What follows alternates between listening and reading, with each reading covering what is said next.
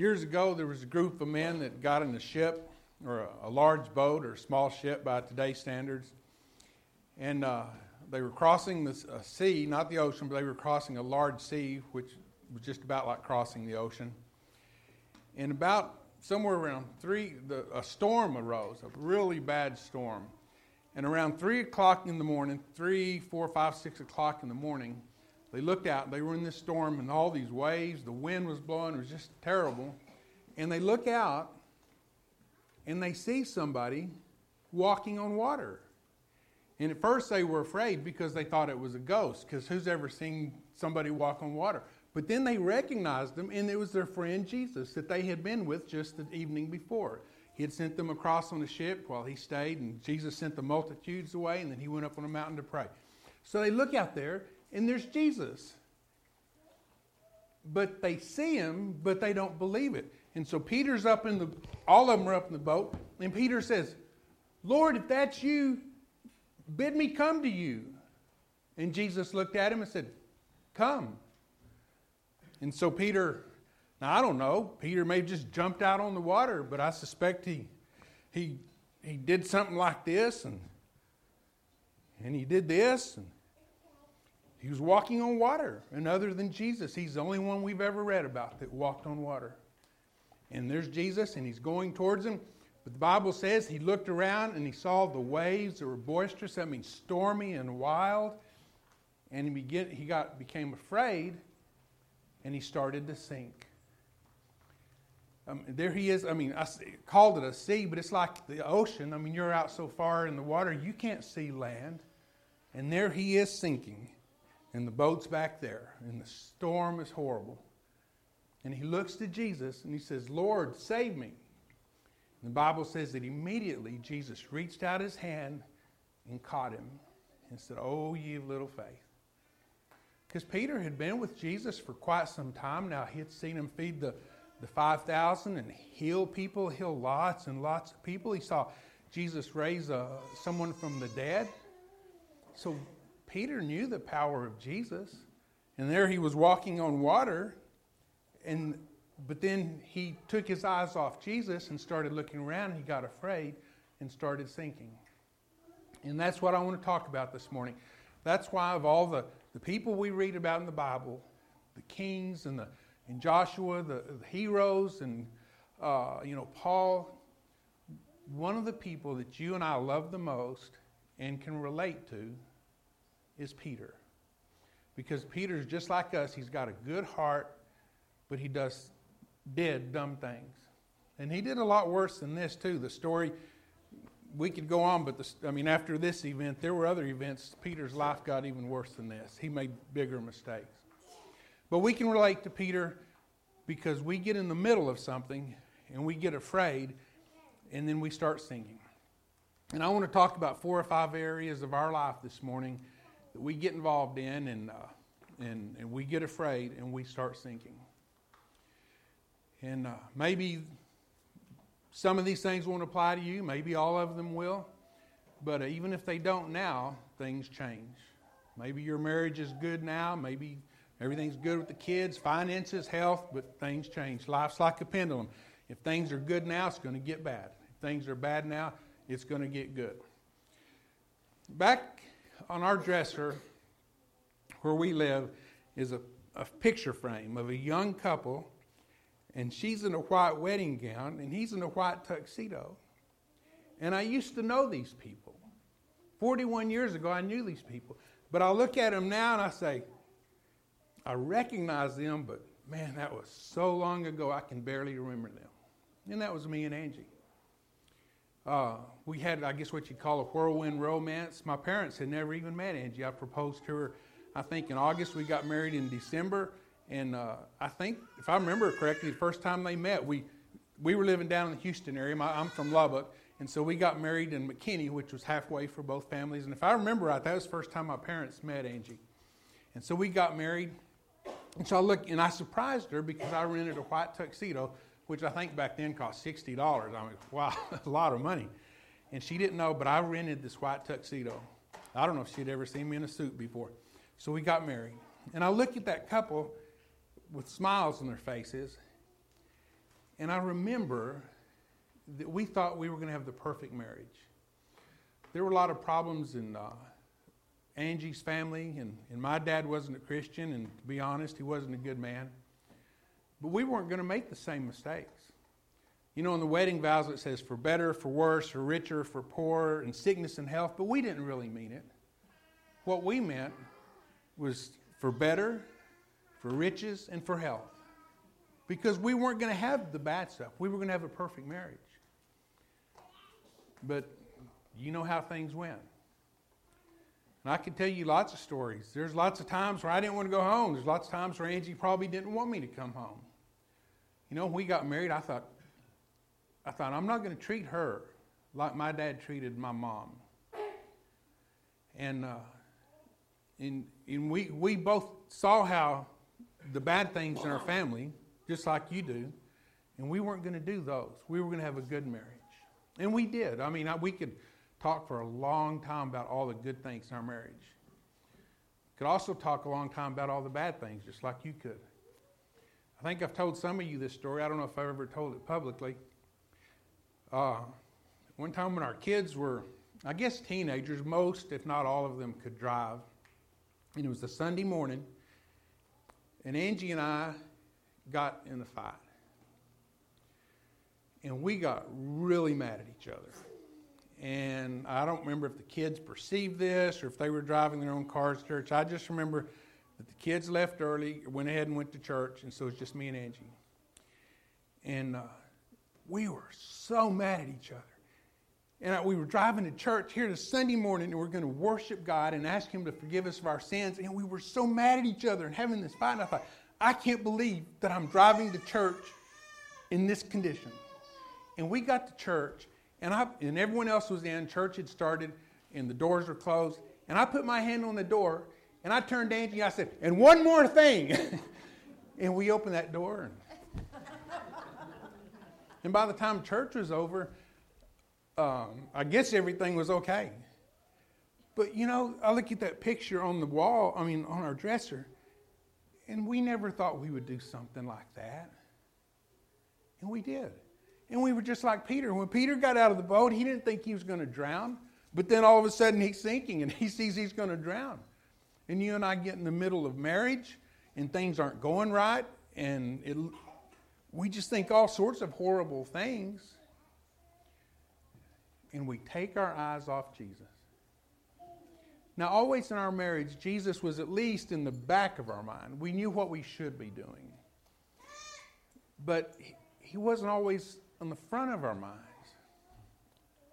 Angie's gotten to where now when someone talks to her and things aren't going right, there's some kind of problem or difficulty, Angie will say, let's pray about it. And we didn't always do that. We should have. We should not have done like Peter and taken our eyes off Jesus. We get in the middle of marriage, and you know, the funny thing about life is you're never prepared to be married. You're not prepared to raise kids until you've already done it. And I think that's why grandparents are so nice to the grandchildren. It's because they look back at how they treated their kids and the things they didn't do and the bad things they did. And they don't want to do that anymore. They learn. Once you've done everything, then you're prepared to do it. Life is backwards. It gives you the test, and then it tells you the answers. And then it teaches you the lesson. And you may be in a real good time in your marriage right now, or you may be a bad time. And I thought, well, when the baby gets here, things will get better. When I change jobs, when the baby can walk, when they start school, when this happens, things will get better. But that life is just like this. You have good times and you have bad times. And like I said, if it's good now, it'll be bad later. If it's bad now, it'll be good later. So don't think that, I'm on top of the world, that things will still go wrong. You get older and there's just always something new. And then another area of life is when we raise kids. Some of you got very young kids, and just like Angie and me, we said, we're going to be good parents. And there for a long time, we thought we were really good parents. You remember in Genesis chapter 6, where the story of Noah, where it says that God looked out over the world, and He saw that all that men thought of was evil. Their heart was continually on evil. And it says it repented God that he had made man. And whenever you're studying the Bible with someone, you say, how can God create man and then be sorry he created man? If you've ever had teenagers, you know how you can feel sorry about having kids. And just like marriage, you get in the middle of it and you've got a rebellious teenager. Or it's easy when they're little because you say, clean up your room, sit down, help me wash the dishes, and they do it because they have to, because if they don't, you're going to swat them or put them in timeout, whatever you do. But then, we had 6 kids, and it's hard. It's hard enough for 2 adults to live in the same house with different ideas and different opinions. When you get 8 adults in a house that can think for themselves, there can be a lot of tension. Now, Jesus has given us lots of guidelines for being married and for raising kids, if we'll just listen to him. But like Peter, we get out there and we take our eyes off Jesus and get distracted. Jesus tells a story about the parable of the sower or the farmer. He says a sower went out to sow seed. And Jesus explained that some of it fell on the stony ground. And the reason he was telling this story, because back then almost everybody was a farmer. And if they weren't a farmer, they knew someone who was. I'll trade you one of my sheep for some of your wheat. So Jesus was talking to them on terms they could understand. Some of the seed fell on good ground, some in thorns, some on stony ground. The birds ate some of it, and it never did grow at all. And then the disciples said, explain this parable to us. And Jesus says, those that fell on the thorny ground, or the seed that fell among the thorns, is those who hear the word, and they go out, and they want to be a Christian. Maybe they become a Christian, but then they're choked with the cares and the riches and the pleasures of this life. And we get married and we think we have the perfect family, and then life happens. A wise man said that life is what happens to you while you're making other plans.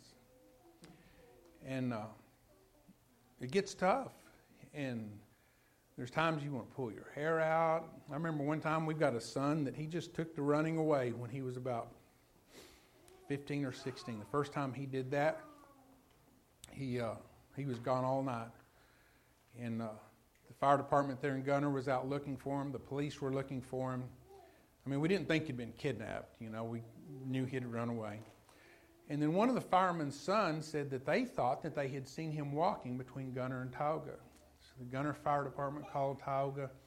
So the Tioga Fire Department was out looking for him. Turns out he hitchhiked or walked or something, and he got all the way down here to 377, right? Well, he got into Denton County somewhere. And we went to church. I think that happened Saturday afternoon. And we went to church Sunday morning. And, of course, Angie was crying. I mean, this had never happened to us before. And after church, Angie was crying, and some of the other women hugged her. And they told her, said, you'll be the one, because they were a lot younger, or a lot of them were younger than Angie, said, you'll be the one we come to when we're having problems. And sure enough, that's the way it is. But, there's people here that could tell worse stories than that about things that have happened in your family. You had all these hopes for your sons and daughters, and like I said, some of you could tell lots worse stories about what you've experienced. And I don't want to dig up bad memories, but like Peter, we get in the middle of life, and life happens to us, and we don't know where to turn. And then I got a email the other day from classmates.com. I never did sign up for it. I looked at it once, so now they send me emails 30 years later. And I said, y'all all know that I started a pool business years ago and was real successful. I've sold it to my son-in-law, John, now. And I told Angie, I said, well, everyone goes back to the reunion and they want to be successful. I said, I guess I can count myself successful because I started a successful pool business and sold it. But that's another area of life. When we're a teenager, we graduate college, we get married, we've got all these big plans about what we're going to do, who we're going to be, and the things we're going to accomplish. And for a lot of us, those things either don't happen or a lot of the things don't happen. We get hear a man having a midlife crisis. He gets to a point in his life and he thought he would be in a different situation. He would have more money. His marriage would be better. He would have a better relationship with his teenagers. And you're just not where you want to be. A lot of us wake up in that situation. Maybe all of us at some point in our life. We're just not where we thought we would be. Just like Peter. He didn't think when he got out of that boat he was going to drown. But then right there for a minute, he was close to doing it. Some of us, another area of life, some of us, when hardship comes, we don't listen to our parents. We don't listen to TV commercials. We don't listen to our teachers. And in order to ease the pain, we get involved in addictive behaviors, alcohol, drugs, sex, pornography. And rather than turning to Jesus, we turn to these things to comfort us or to distract us or something. And you look back and you look back when you were 12, 13, and you think, boy, I never thought I'd be here. I've told you the story about Dwight L. Moody. He was a big-time evangelist. You know, everyone knows who Billy Graham was. Back in the early 1900s, there was another preacher before Billy Graham named Dwight L. Moody. Of course, anytime you're in the public eye, you're the target for slings and arrows. You know, we see the movie stars, and they're always in the news, and always something bad about them. Someone asked Dwight Moody in an interview one time, he says, who in life has given you the most trouble? And he said, the person that has given me the most trouble in life is Dwight L. Moody. You know, I talked about me and Angie being in that fight. I thought, I never thought I'd be there. Some of you never thought you'd be, addicted to alcohol, get involved with drugs. And yet here you are. But through marriage, through kids, through addictions, that same hand that reached out and caught Peter and pulled him up is reaching out to you. Jesus, when he told the parable of the sheep and the shepherd, he says the thief doesn't come except to kill and steal and destroy. He said, I'm come that they might have life and that they might have it more abundantly. Jesus wants us to have a good life. That same hand that reached out for Peter is reaching out to you. Jesus says, come to me, all ye who labor and heavy laden, and I will give you rest. Come. Just like he told Peter, come. Come to me, all of you that are having problems. I'll take care of you. That same hand is still reaching out for us.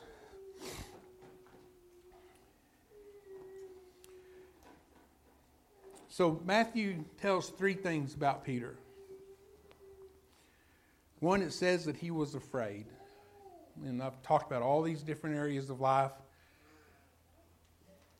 where we get afraid.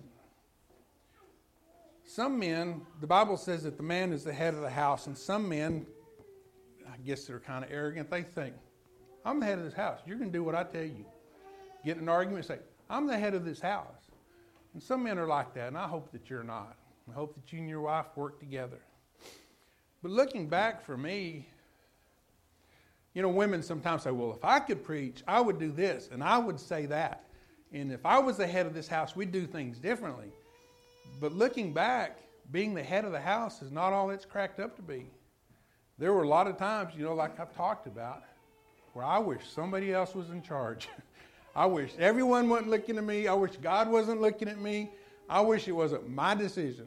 Like when you were a kid. Danielle, one time when one of her friends called and said, hey, Danielle, do you want, well, it was one of Danielle's acquaintances, called and said, hey, Danielle, you want to come over? Danielle put her hand over the phone and said, Mom, I'm going to ask you a question. You tell me no.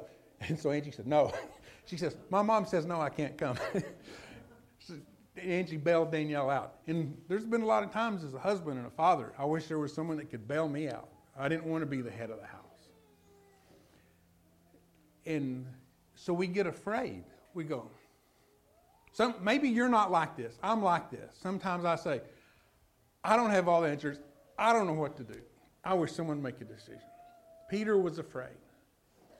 And there's times in our lives when we get afraid. Or maybe we do make a decision and we go, man, I hope this turns out all right. Sometimes it doesn't. But the Bible says that Peter was afraid, and he began to sink. Maybe you're having problems with your teenagers or younger kids. Maybe your marriage is on the rocks. Maybe your health is going downhill. You just got a cancer diagnosis, Parkinson's, Alzheimer's. And you just feel yourself beginning to sink. And Peter was beginning to sink. But then Peter said, Lord, save me. There's a church song we sing that says, I need thee every hour. And I wrote a note in there that said in our deepest despair, it should be Jesus that we want. Peter said, Lord, save me. We don't need to forget that. I think I've told you the story when I was a Cub Scout. And we used to sell these tickets for 50 cents each to the Scoutorama that they had one Sunday every year. And all the scouts would demonstrate their skills. And my mom was a den mother, so there was like 6, 7, 8 scouts that came once a week to our house. And my mom said, the first kid that asked me to buy a ticket, I'll buy a ticket. Well, I think my brother wasn't in the scouts yet, so it's just me. Well, you know who that's going to be. That's going to be me. She can buy the ticket from, right? Wrong. She bought a ticket from one of the other kids. I said, I thought you were going to buy a ticket from me. She said, I said I'd buy a ticket from the first kid that asked me, and I didn't ask. Dumb me. You're dumb too. Because Jesus said the easiest sermon there ever was, the most famous sermon, the Sermon on the Mount, Jesus says, knock, and it'll be open to you. Seek, and you'll find the answer. Ask, and it'll be given to you. So there we are in our marriage, kids, job, health, whatever, and we don't ask, just like I didn't ask my mom. We don't ask our Father in heaven. Peter said, Lord, save me. And so when your marriage is failing, you need to say, Lord, save me, like Peter did. The Bible says, immediately, Jesus reached out his hand and caught him. Immediately, Jesus was there watching the whole time, just like he's watching over your life. He sees your fights in your marriage. He sees the problems you're having. He sees the problems with the teenagers. He sees your fears and your doubts. But he also said, I'll never leave you or forsake you. Jesus was there the whole time. Immediately, he reached out his hand. All we've got to do is like Peter did, is we've got to trust, and then we've got to take that step out, and we've got to obey him. Now, there's a lot of people that see Jesus and believe he's walking in the water, and they believe he's the Christ, but they don't trust him. I wouldn't have got, I doubt I would have got out on the water. So we see Jesus. We see Jesus and we say, I want to be a Christian. So we become a Christian. We begin the Christian life. But then we don't trust him. We think that we've got a better way. I told you one time the story about a guy went and counseled, was having trouble with a teenager. And I said, look, the Bible says this and this and this. We talked for a long time.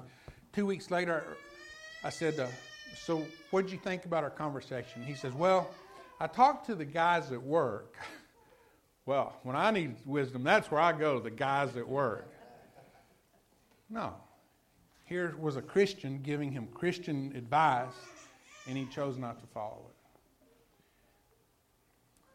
We get in our heads that we think that we're smarter than Jesus, or we'll do things our way, or maybe I just don't want to do what he says. But it doesn't work out. We've got to trust him. And then we've got to obey. We've got to do what he says. Remember, I don't know if I read it or told you, but remember what Jesus said after he reached out and caught Peter? He said, oh, you of little faith. After all that Peter had seen, his faith was still small. And that's the battle that each one of you and I face. as much as we've seen, as much as we know, our faith is often still small and we don't trust Him. We don't ask, we don't seek, we don't knock, we don't trust. All we've got to do is trust and obey. So what would you have thought if Peter, stepped down on the water and he got out here and he started sinking, and Jesus